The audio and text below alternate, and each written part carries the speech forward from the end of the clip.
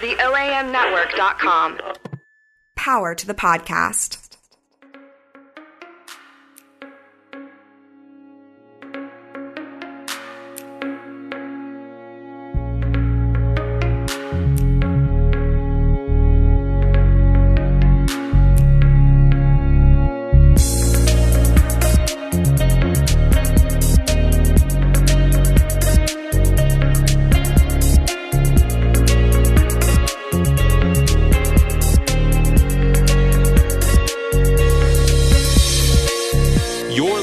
To the Bike Nerds Podcast. Welcome to the Bike Nerds Podcast. This is episode 41. For you, the listeners of the Bike Nerds Podcast, Audible is offering a free audiobook download with a free 30-day trial to give you the opportunity to check out their service. Kyle Wagenschutz, what are you listening to? So I've finished now listening to Catalyst, the Star Wars novel that is prequel to this week's premiere of the Rogue One movie. So I just wrapped it up last night actually, and James Luceno is a super good Star Wars author. He writes bad guys and villains really, really well, and this one did not disappoint, and I'm super stoked for the movie to start this weekend. Now having, sort of like gotten the whole backstory. I'm ready. I'm primed. I hope it's going to be awesome. Awesome. To download your free audiobook today, go to audibletrial.com/OAM. Again, that's audibletrial.com/OAM for your free audiobook. So I feel like this Star Wars movie doesn't have as much promotion around it like the one that came out last year. That is accurate. Why? Well, there's a little bit of, I think, Disney and Lucasfilm trying to set expectations appropriately for it. I mean, it's a Star Wars movie, but it doesn't follow sort of the main storyline of Star Wars. And so I think they're expecting, the box office results compared to last year's Force Awakens to be substantially less. You can't have like a world record breaking box office every single year. And so I think they're just sort of like priming this a little bit to be for people, so people's expectations aren't so high for the performance of it. I still think it's going to do really, really, really well, but not by comparison to last year's. And so I think the promotion and everything is sort of, gone hand in hand with a much more subdued marketing campaign. Now, that being said, I think the promotion that they're doing has been pretty good. And there's a lot of like cross promotion with like weird, I think like Nissan has like a bunch of like Rogue One commercials out. Oh. I saw like a bunch of like clothing brands just this past week release new products that were Rogue One themed. So, I think it's going to be good. I think they're just trying to like make sure that people understand this is not, world record breaking kind of expectations. Cool. How many times do you think you'll see it in the theater? Well, I've got tickets to see it twice already. Okay. Carrie and I are going to see it Thursday night, Thursday the 15th. She and I are going to go and see it in 3D. And then the next night on Friday the 16th, which is like the actual official release day, Carrie and I are going. We're going to take Ethan with us. And then we're going to be joined by like 12 people from work and their families. Oh, how nice. Did you organize this? I did. We basically bought a whole row in the theater. And so a couple, Dr. Boldry, who was on a few weeks ago, she and her family and my boss, Martha Ruskowski, and her family are going to go as well. How nice. That's a great idea. Yeah. And I'm going to try to not spoil it for them all day long on Friday. Oh, gosh. Actually, that won't be a big problem. I'll probably get my big problem is going to be trying to stay awake all day Friday to make it to the second premiere. Yeah, no, I'm super stoked about it. I'll probably, go see it again sometime over like the holiday break. I'm thinking there's an IMAX screen here, so I'm thinking about that I might want to go see it in IMAX. Ooh, yeah, that feels like a lot. It feels like a lot, right? I want you to go see it in IMAX. How many times are you going to go see it, Sarah? I want to go see it 0 times. No. I can say that with like almost 100% confidence. Why are you not going to go see it? I didn't go see the last movie. Oh. You know, I'm not a if Star I was still in Memphis, you would go with me. I know. I would have. I would absolutely, but you're not here. You can go with John Paul. What's the girl to do? Yeah, Just maybe. borrow John Paul's Jedi robes. Go to the theater. You've got it all figured Yeah, out. So this is something else I'm doing. This is a super busy week for me from an extracurricular activity standpoint. Tuesday is actually Carrie's birthday. happy birthday, Carrie. Yes. I know she listens Shout out to Carrie. weekly. she's like, I listen to Kyle talk every single day. I don't never need listening. to spend an extra hour listening to him ask questions about bikes. But on Tuesday, we're going to drive up to Fort Collins, have dinner, and then we're going to see the Jay and Silent Bob Get Old podcast that they do. They tour and do this podcast. What? And so we got tickets to go see it up in Fort Collins on Tuesday. I didn't know that existed. Yeah, so it's like Kevin Smith and Jason Yeah. Hughes from Jay and Silent Bob. Kevin Smith is apparently doing like a gajillion shows in Colorado for the next couple of weeks.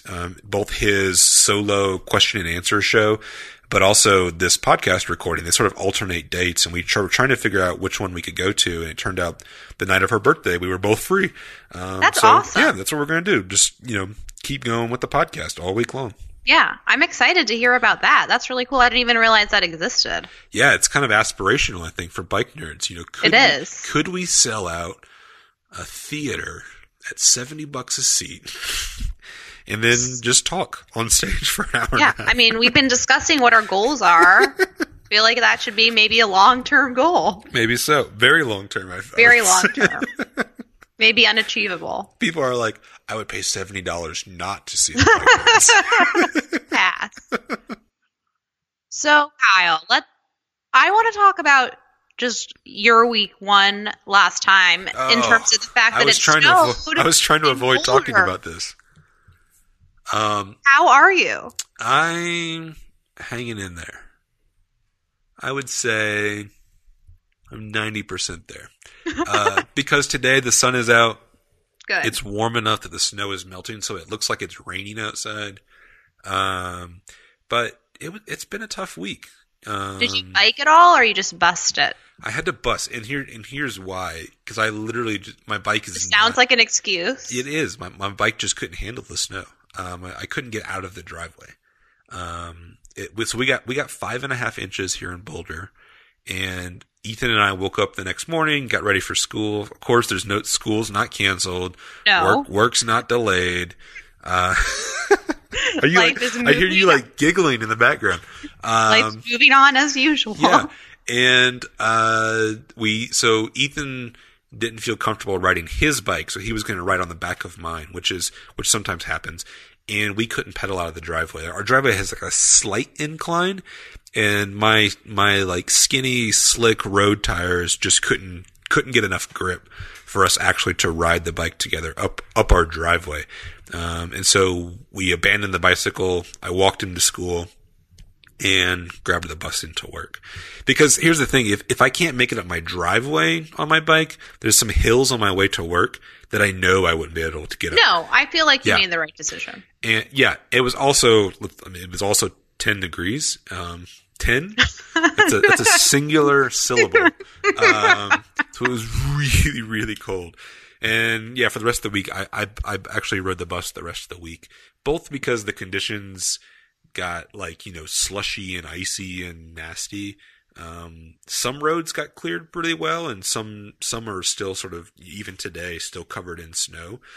Probably because the way that the sun hits them, I guess. But it was just, and they very well could be covered in snow for the rest of the winter. No. I think today today and tomorrow it's going to be warm enough that all this snow disappears.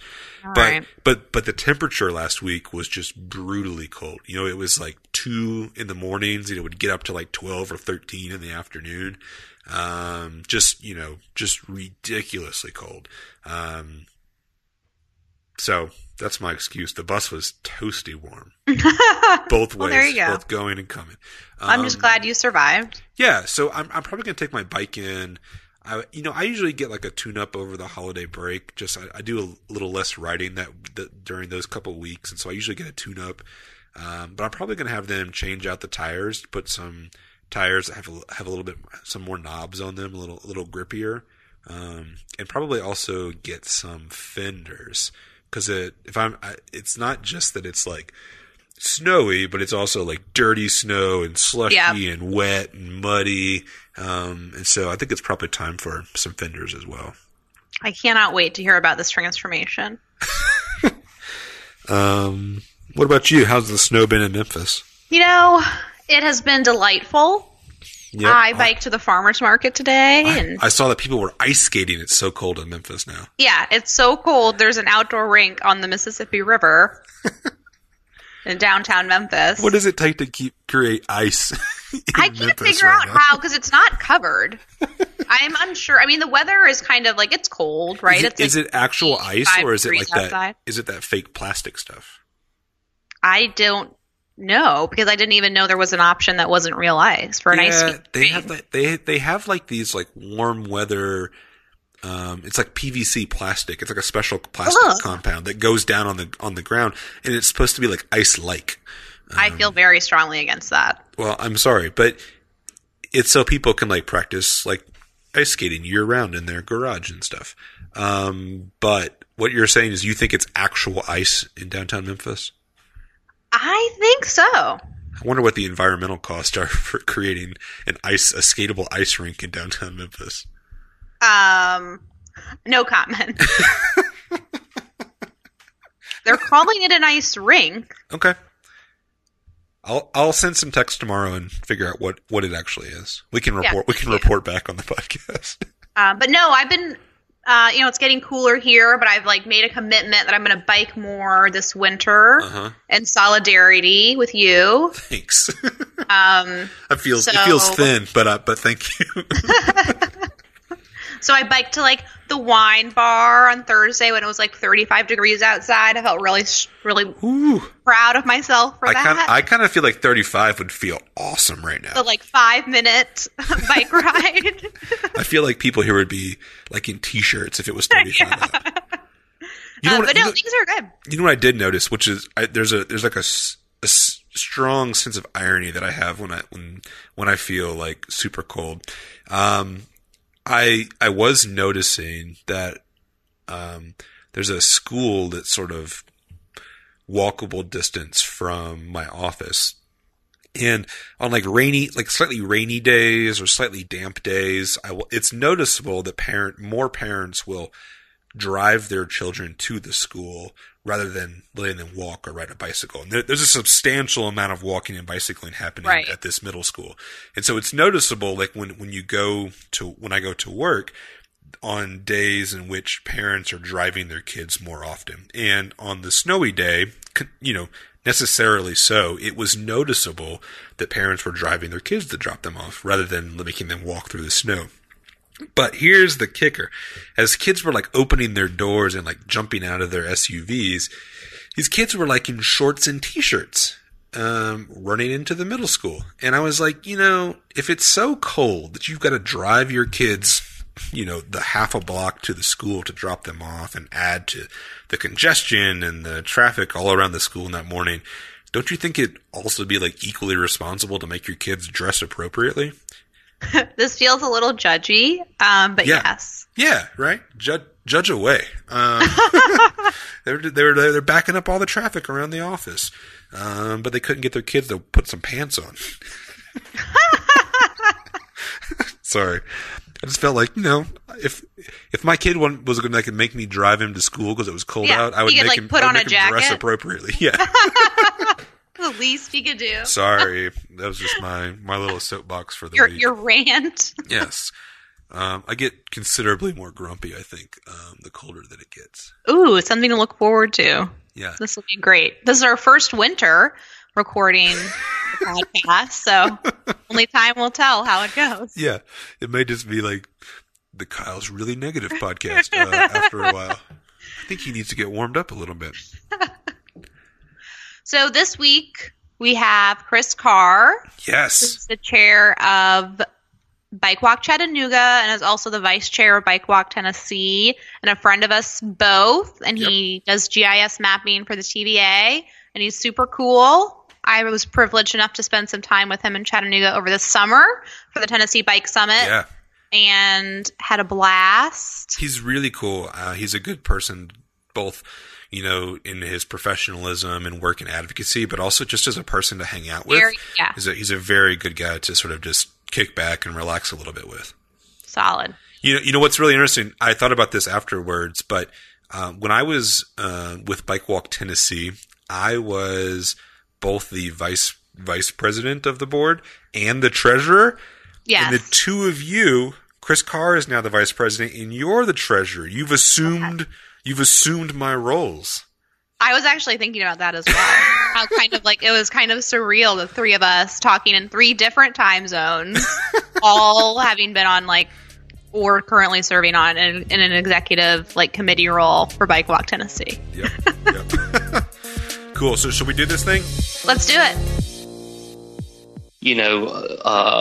For the longest time, it was just he and I, and we would introduce ourselves, and it would be so funny because it'd be like, "Hi, I'm Chris Carr. I'm Chris Carson," and people would kind of look at us funny and get us confused, just because the names are so similar.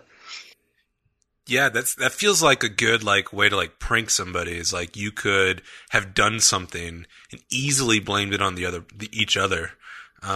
With very little repercussions, I don't think.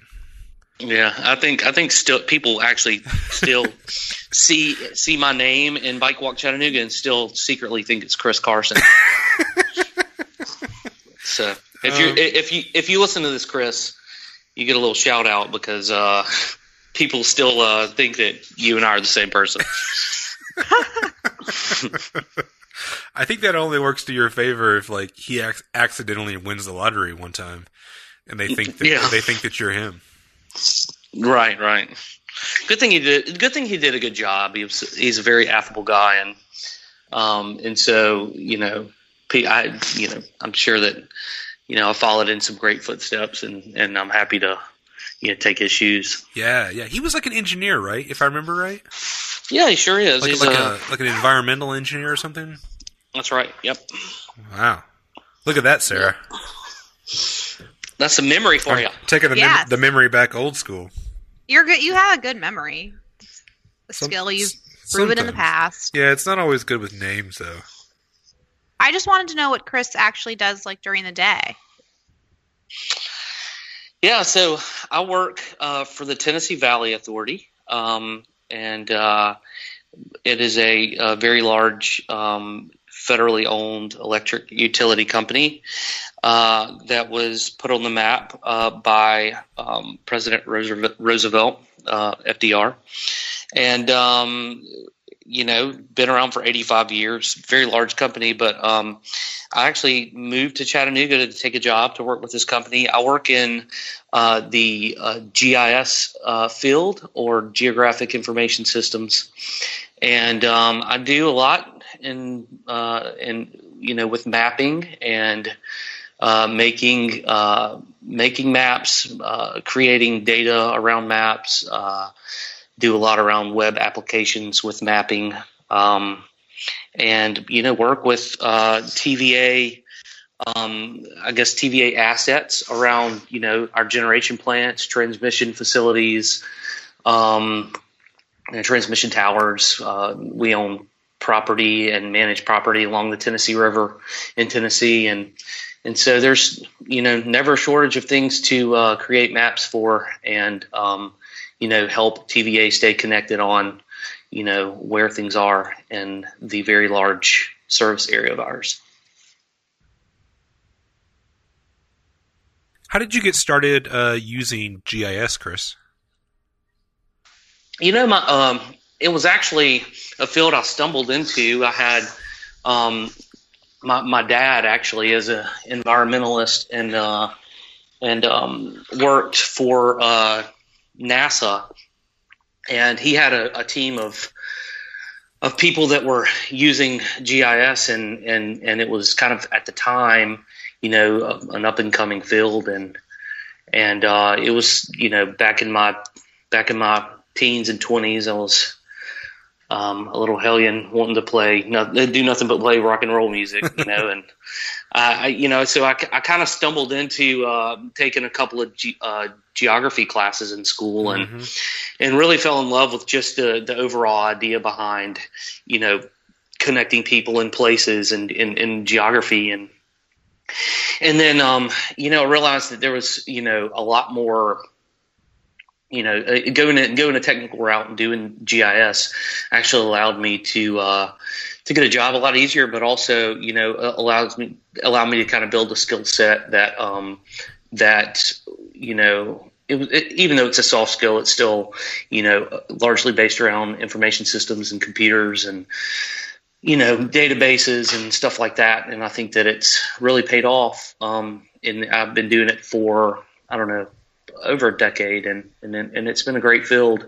It evolves very quickly and keeps me on my toes. It kind of touches all sorts of different subject matters, and so you can be an urban planner, or environmental scientist, or work for a utility company, or the sky's the limit, and you can be using GIS to help solve problems. Yeah, Sarah, have you ever used GIS? No, I think it's like magical. I don't get it at all. Yeah, there's a little bit of magic to it, right? There is some magic, yeah. Yeah, but it. So I would, because of course, I would consider myself a proficient amateur using GIS. So I have the basics down. I understand, how to create maps and create shape files and use them for some of the basic analytical tools that GIS offers. But I also recognize that there's a cohort of individuals whose knowledge far exceeds mine. And it kind of blows me away, the different kinds of things that GIS can actually offer. Have you ever been able to use those skills in your advocacy work in Chattanooga? I have not used them really directly in Chattanooga, but in the prior advocacy organization that I helped start back in Hattiesburg, Mississippi, that's actually how I got plugged in with doing bike advocacy, was through these planning charrettes that were going on to form a big master plan of bike networks and sidewalks and trails. And I ended up being, the one guy in there that could really put it all together on a map. And so I spent a good bit of my free time and used some of the city resources and stuff that I worked for at the time to do all the mapping for that master plan. So it was quite involved, actually. But we had, as a result of kind of using those skill sets, and then working in these planning sessions, we came up with this really intricate master plan that had GIS data to follow along. And to my knowledge, I think the city, or the MPO, adopted this master plan in their long range transportation plan. The city still has all the data available, and to my knowledge, they've kind of passed it on to some of their consultants that they're doing work with, and are still utilizing that. So it's pretty cool to see that happen. How did you get involved in Bike Walk Chattanooga? I know you talked about it a little bit earlier in terms of Chris Carson.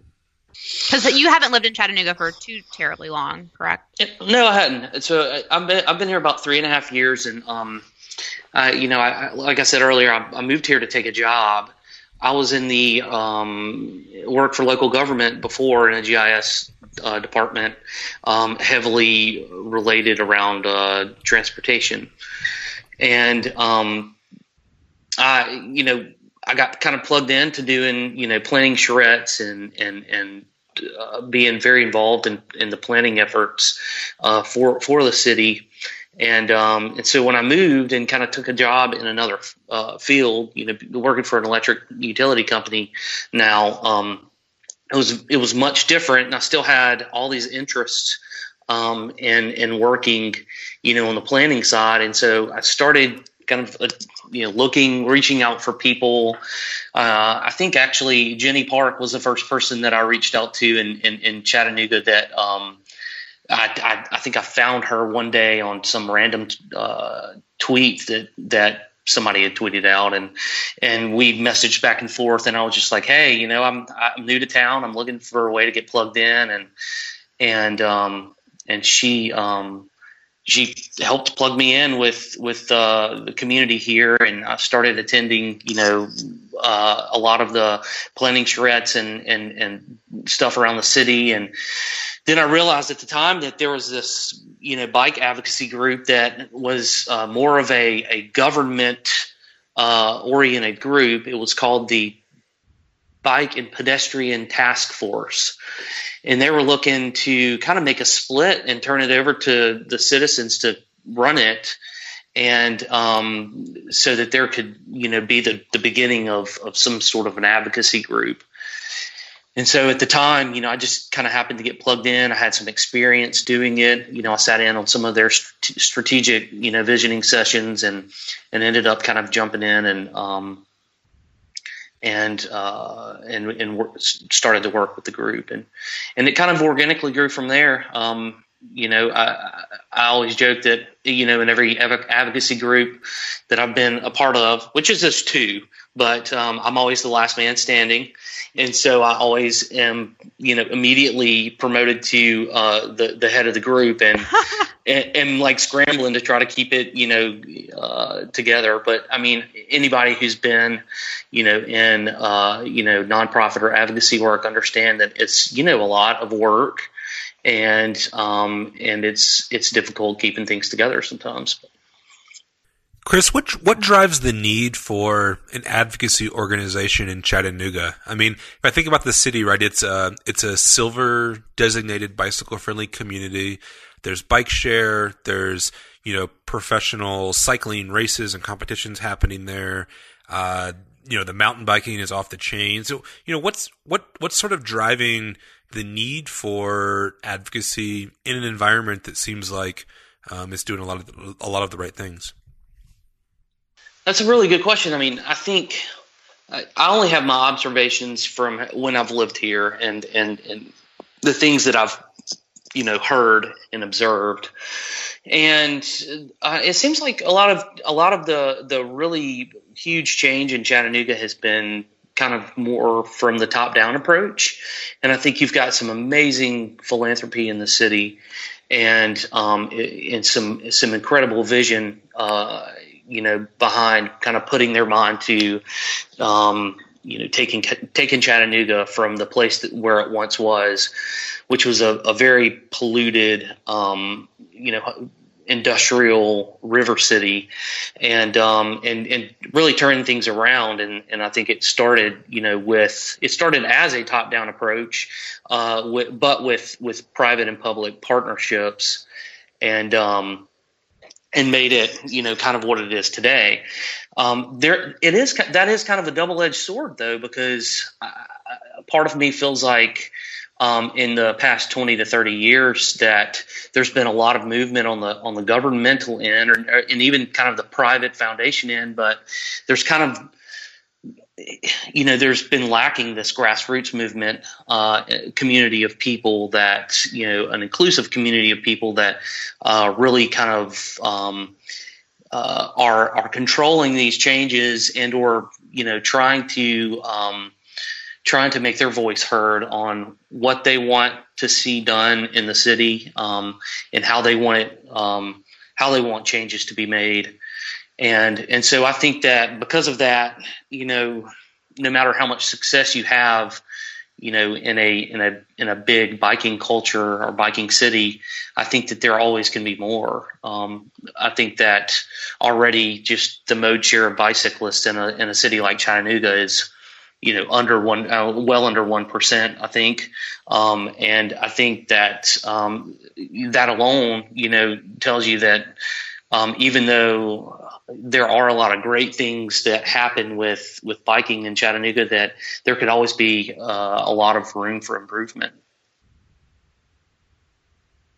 What do you see like the next 2 to 3 years around biking look like in Chattanooga? Is it having folks think differently about commuting on bike or expanding kind of recreational biking more?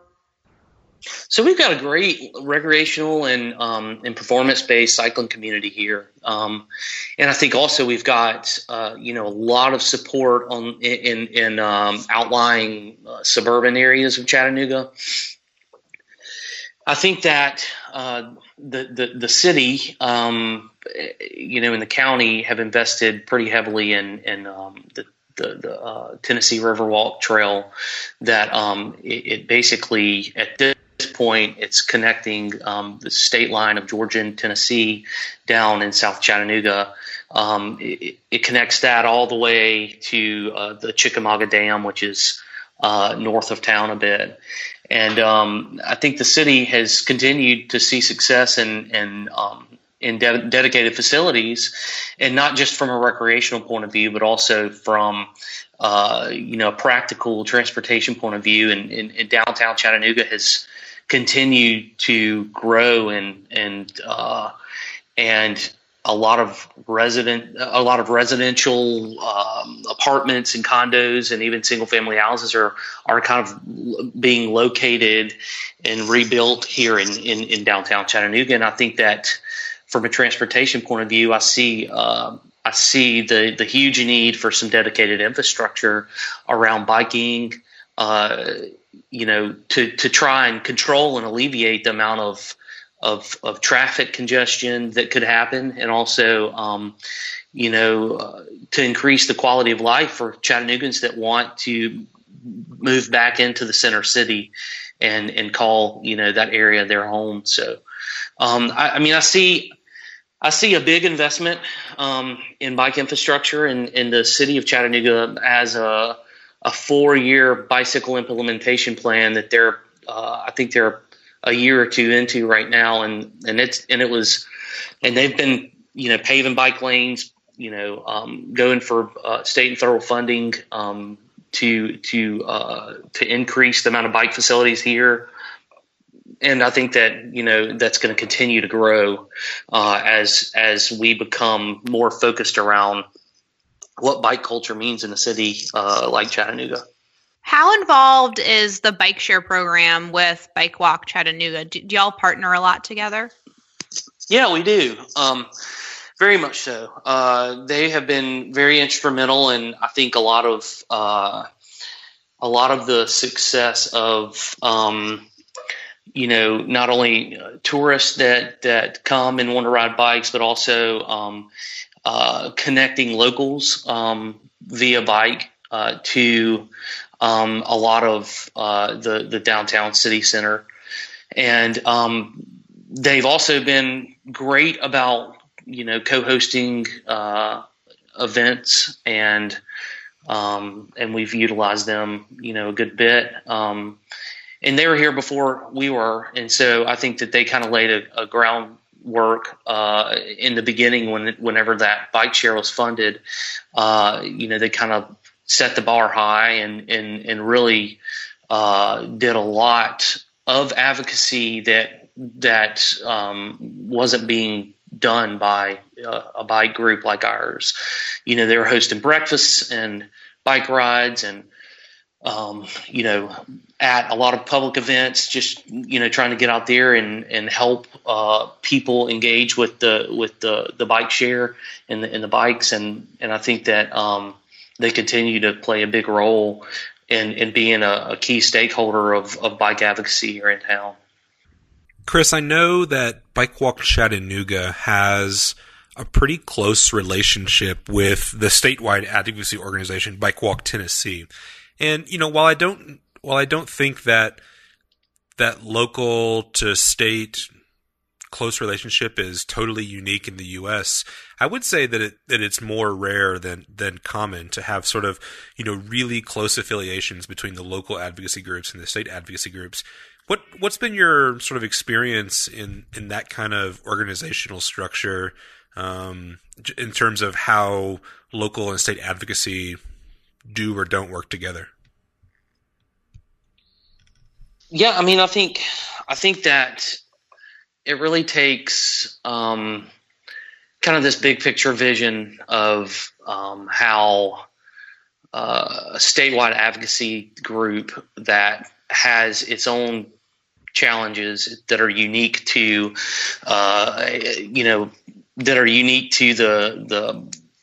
the size of a very diverse state, and then kind of following that down and drilling down into local issues that may not resemble itself at all between Knoxville and Memphis and Nashville, and even some of the other smaller urban areas or rural areas here in Tennessee. So I mean, I think it's invaluable, the perspective that you gain by having such a centralized group like Bike Walk Tennessee, and in figuring out the challenges that Memphis has or the challenges that Knoxville has.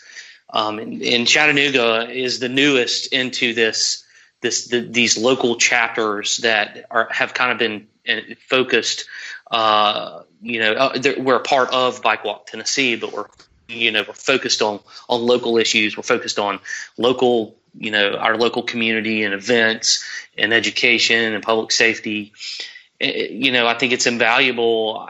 I think I've learned more from hearing the successes and also failures from other local communities in the state than I ever did when I was with Pine Belt Pathways back in Hattiesburg, Mississippi, where we were kind of very separate from Bike Walk Mississippi and very separate from other communities in Mississippi that were trying to also be the same types of advocacy groups. And so, sharing resources, going and actually partnering with those groups to see the types of facilities that are existing in other cities, what kind of events that they're hosting.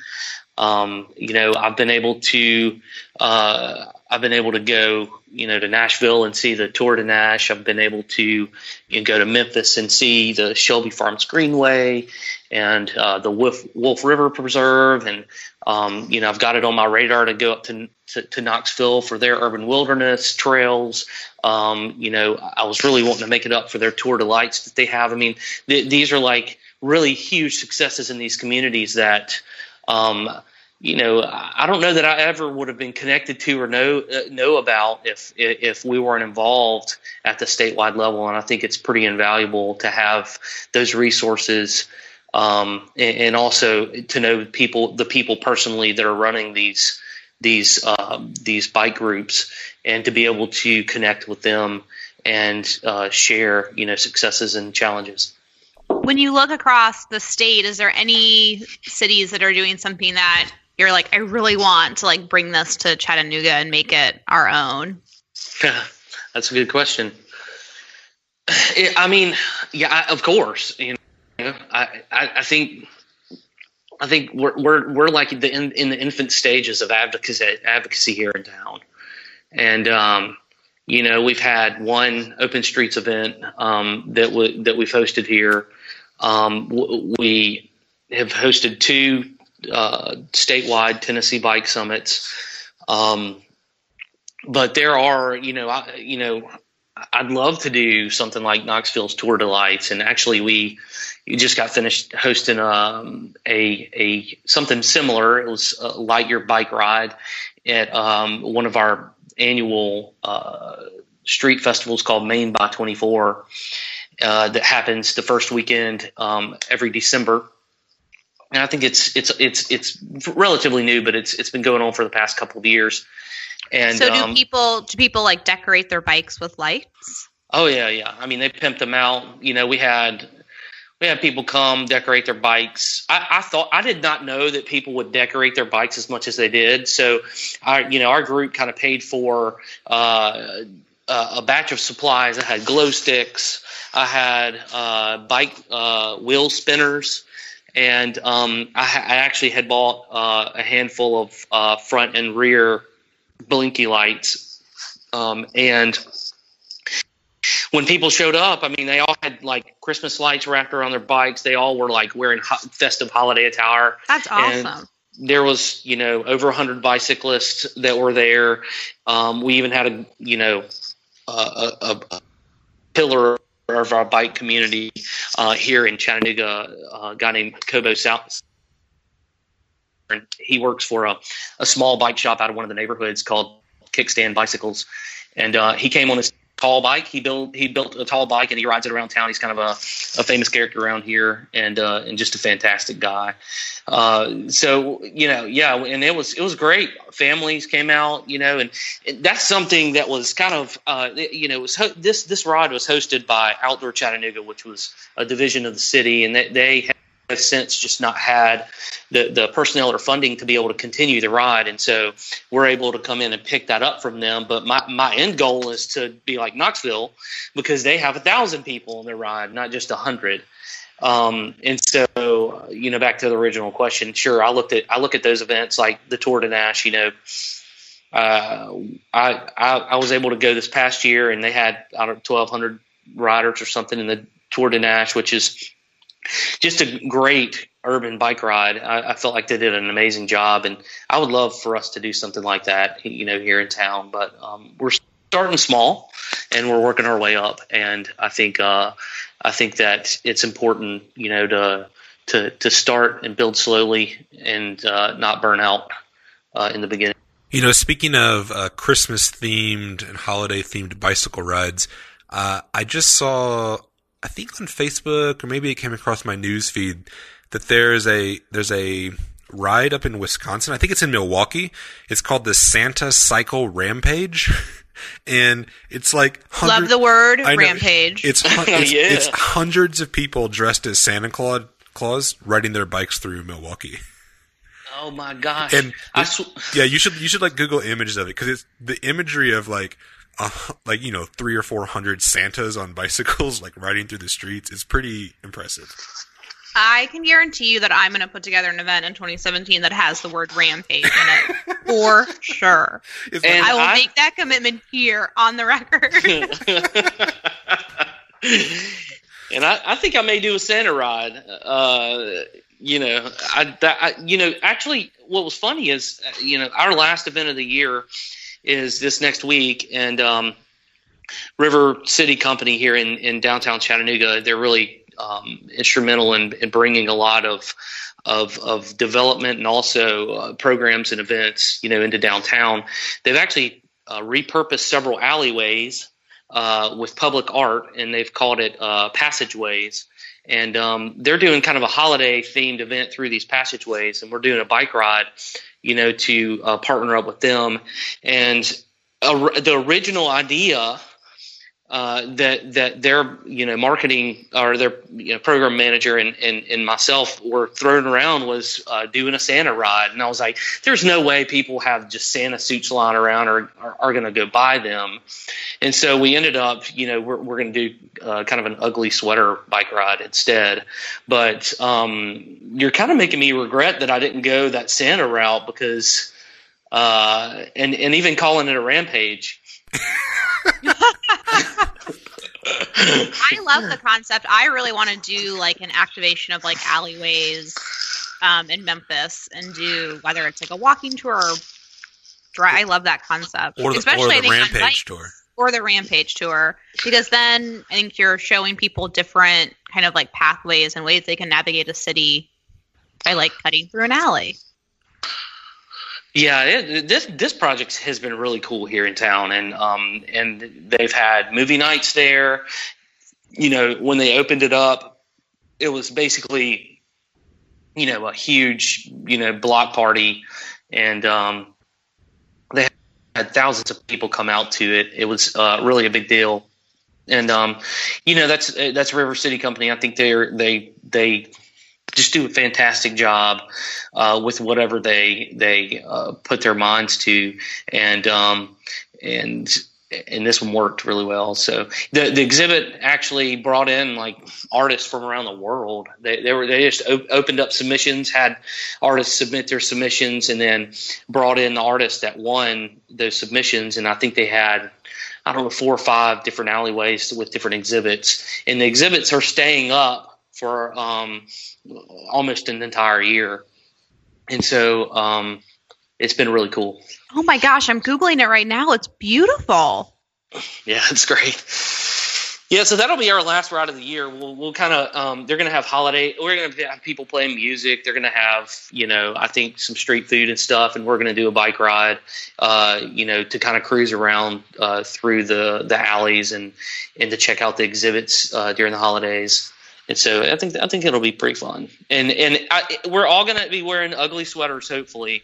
But next year I might have to graduate up to Santa suits. I think so. Chris, are you going to be performing any music at the event? No, I'm on sabbatical right now. You're not performing anymore? I haven't performed in a while. Really, since I've moved to Chattanooga. Yeah, I've been a little bit more focused on career, and then the advocacy stuff has really taken a front seat for me in terms of where I spend my time. Mm-hmm. I never imagined 3 years ago that I would be leading this group already. I really don't we all? I mean, we all can say that. Yeah, last man standing for sure. Yeah, no, we've all been there. Yeah. So what kind of music do you play?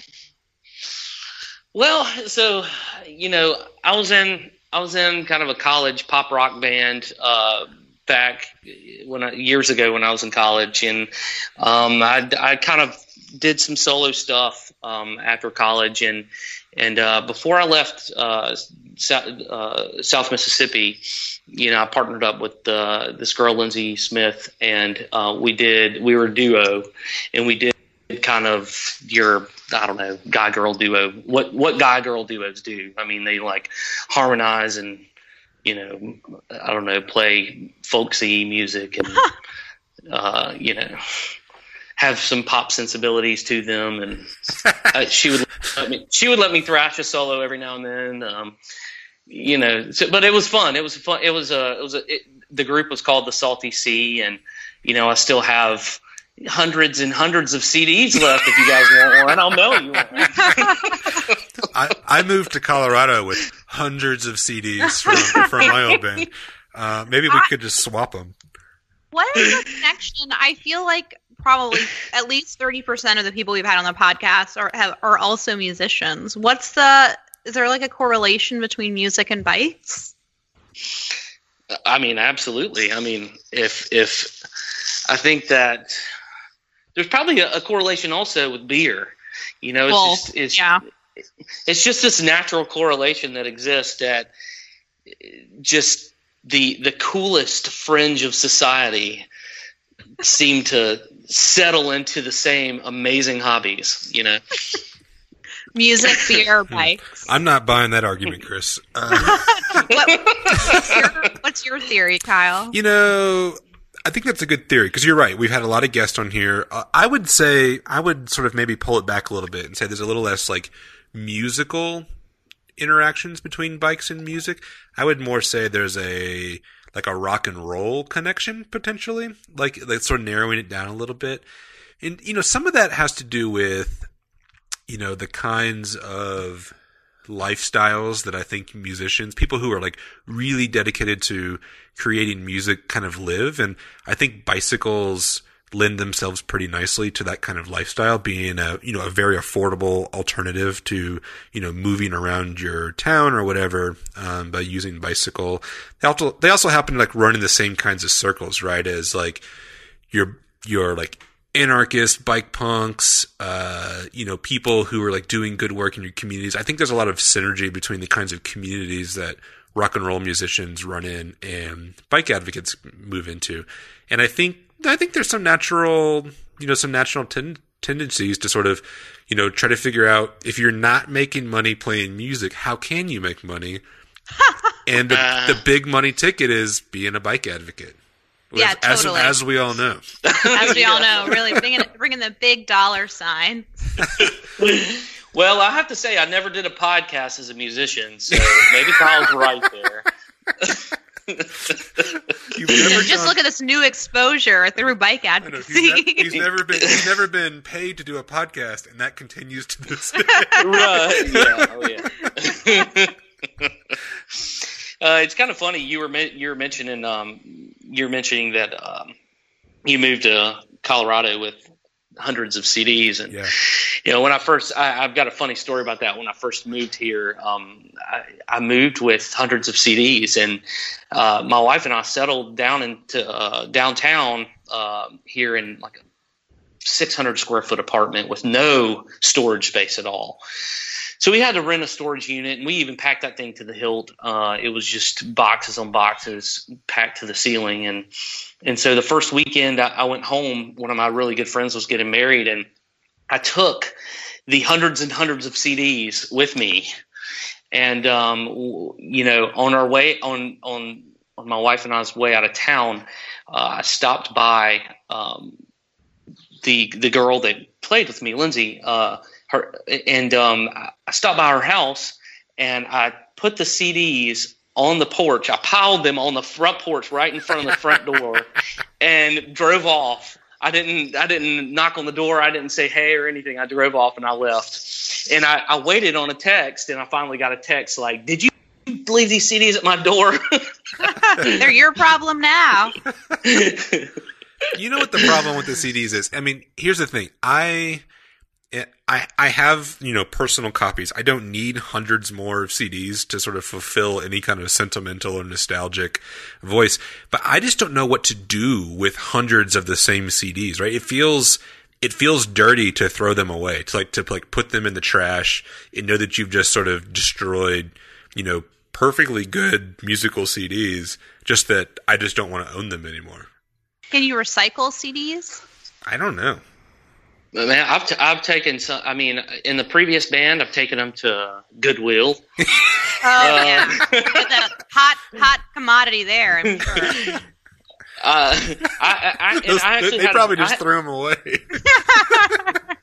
They probably did what you and I can't, Chris. They just chunked them right in the trash. They probably did. I also had a bandmate that ended up with a lot of those CDs as well, and he was moving out one day and he just threw those things in the trash. I mean, it's difficult, I mean, you don't want to throw your own art away, but then at the same time, the more time goes on, the more you listen back to it, and it sounds like 1990s all over again,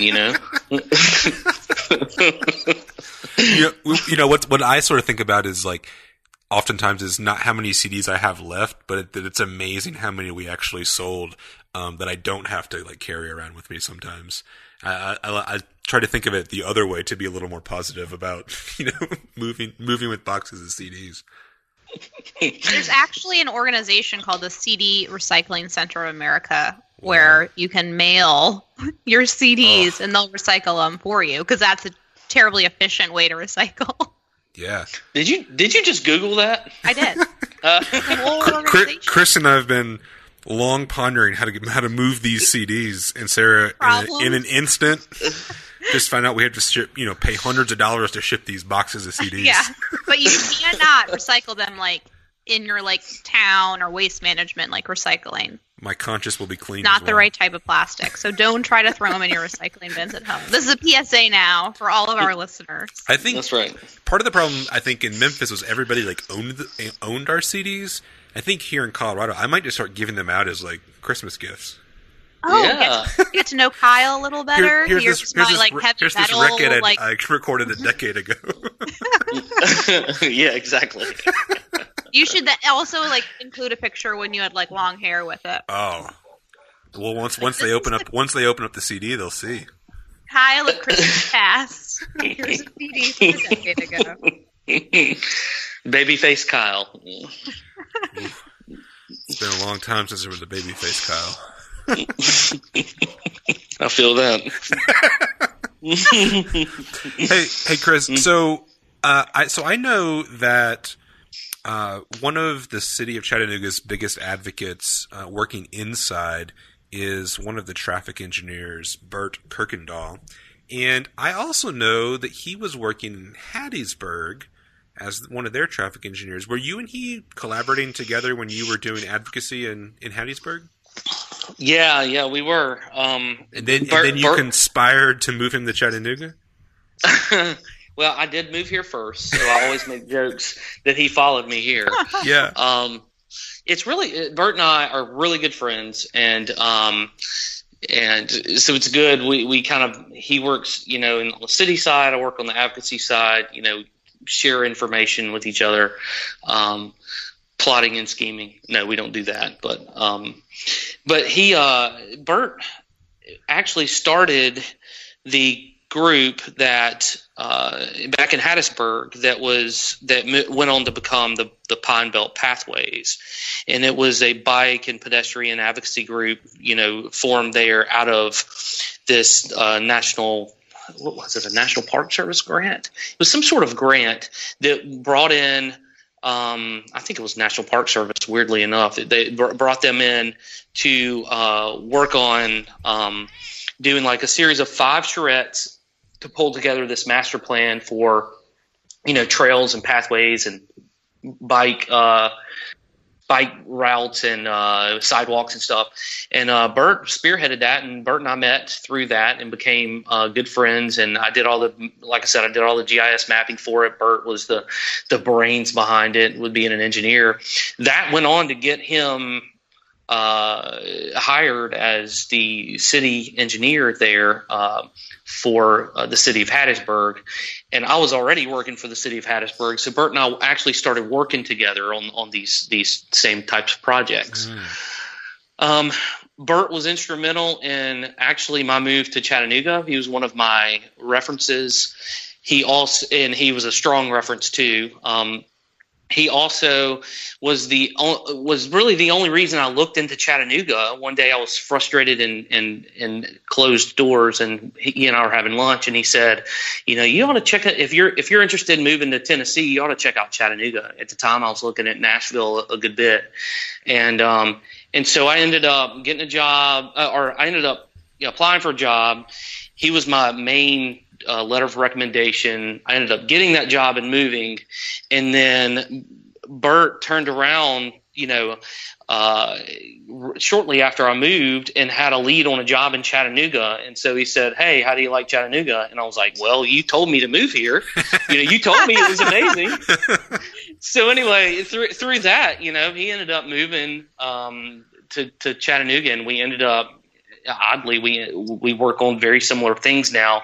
Right now, I work on it, just in my spare time since I have a day job. But and we live on the same street in Chattanooga, so it's a small world. Yeah, it's a small world.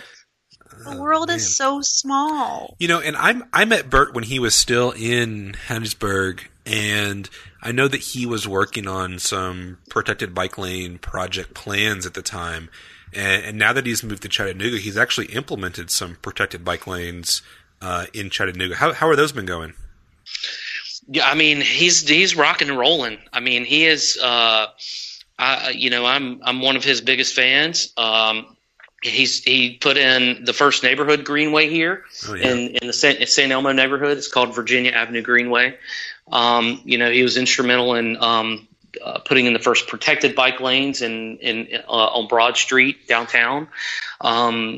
He's also put in, a lot of other, bike lanes here in town that are kind of off the beaten path, but provide really good connectivity around town. And the city right now is working on this big project on Martin Luther King. And he's pretty instrumental in heading that project up. It'll be the first major connection across these bridges over into Highland Park and Orchard Knob, which is just east of downtown.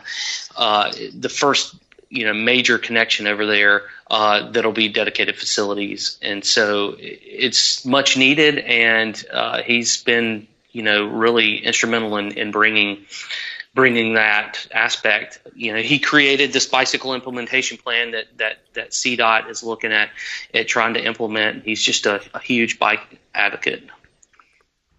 So I can't say enough great things about him. Actually, when I was invited to be on this podcast, I happen to think that Burt Kirkendall should have been on here before me. He's the one that's making a lot of the movement, but I couldn't resist talking to you guys. I just like this podcast so much. I think and since you moved to Chattanooga first, we'll have him on after you. It's only fitting. That's right. I have seniority. Yeah, it'll be a good opportunity to sort of ask him how Chris Carr has influenced his life. Oh, geez. I would say there was, a couple years ago at one of the Tennessee bike summits, I gave a presentation that was sort of directed to advocates. But the subject of the presentation was really about the necessity for advocates to work very closely together with people, with their allies and friends in whatever municipal government exists where they're actually at. And I think if you look across the country and you see places that are doing really awesome things, there's this like 1-2 combo, right, of advocates in the city working together in tandem, moving things forward. That makes progress happen a lot faster, compared to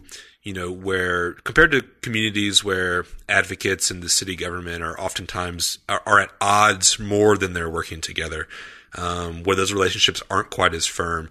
And that was something I always sort of prided myself on in Memphis, is that I was working in the city, but every single day I was talking to advocates like John Paul or advocates like Anthony Siracusa, and making sure that they knew what I was doing and I knew what they were doing, so that we could be most effective by working together.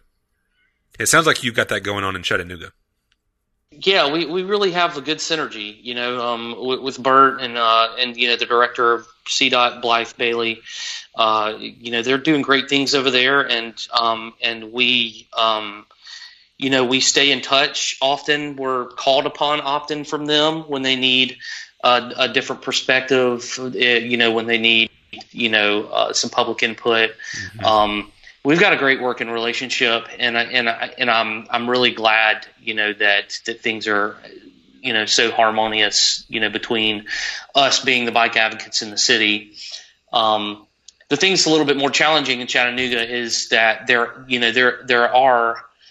are some other challenges from people that live maybe in some of the outskirts of Chattanooga that commute that don't understand as much the value behind dedicated infrastructure for bicycling and why the city would be putting money behind it, and so it's nice that at least the city and the bike advocates kind of are connected and thinking the same thing, so that we can at least have somewhat of a represented public voice that and giving them a pat on the back and saying what you guys are doing is exactly what we want, and we can't thank you enough.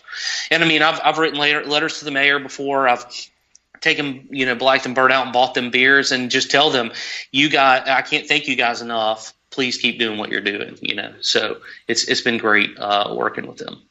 Well, Chris, this has been a really great conversation. We appreciate you taking time out of your day to chat with us and nerd out about Chattanooga.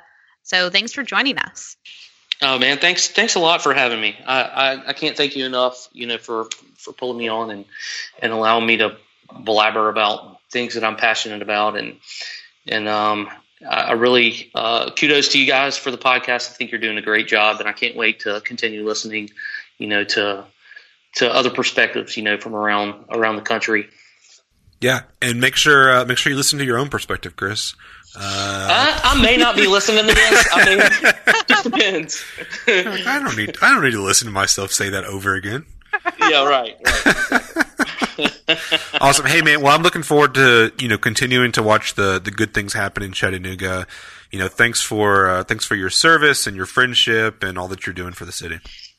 Well, thanks a lot, guys. The Bike Nerds podcast is a joint production of the Bike Nerds, Sarah, and Kyle, and the OAM Network based in Memphis, Tennessee. For more information, visit theoamnetwork.com/thebikenerds. want to nerd out more? Find us on the web at thebikeNerdsPodcast.com, on Twitter at The Bike Nerds, and on Facebook, The Bike Nerds Podcast. Drop us a note or recommend another bike nerd to have on the show by sending us an email at thebikeNerdsPodcast@gmail.com.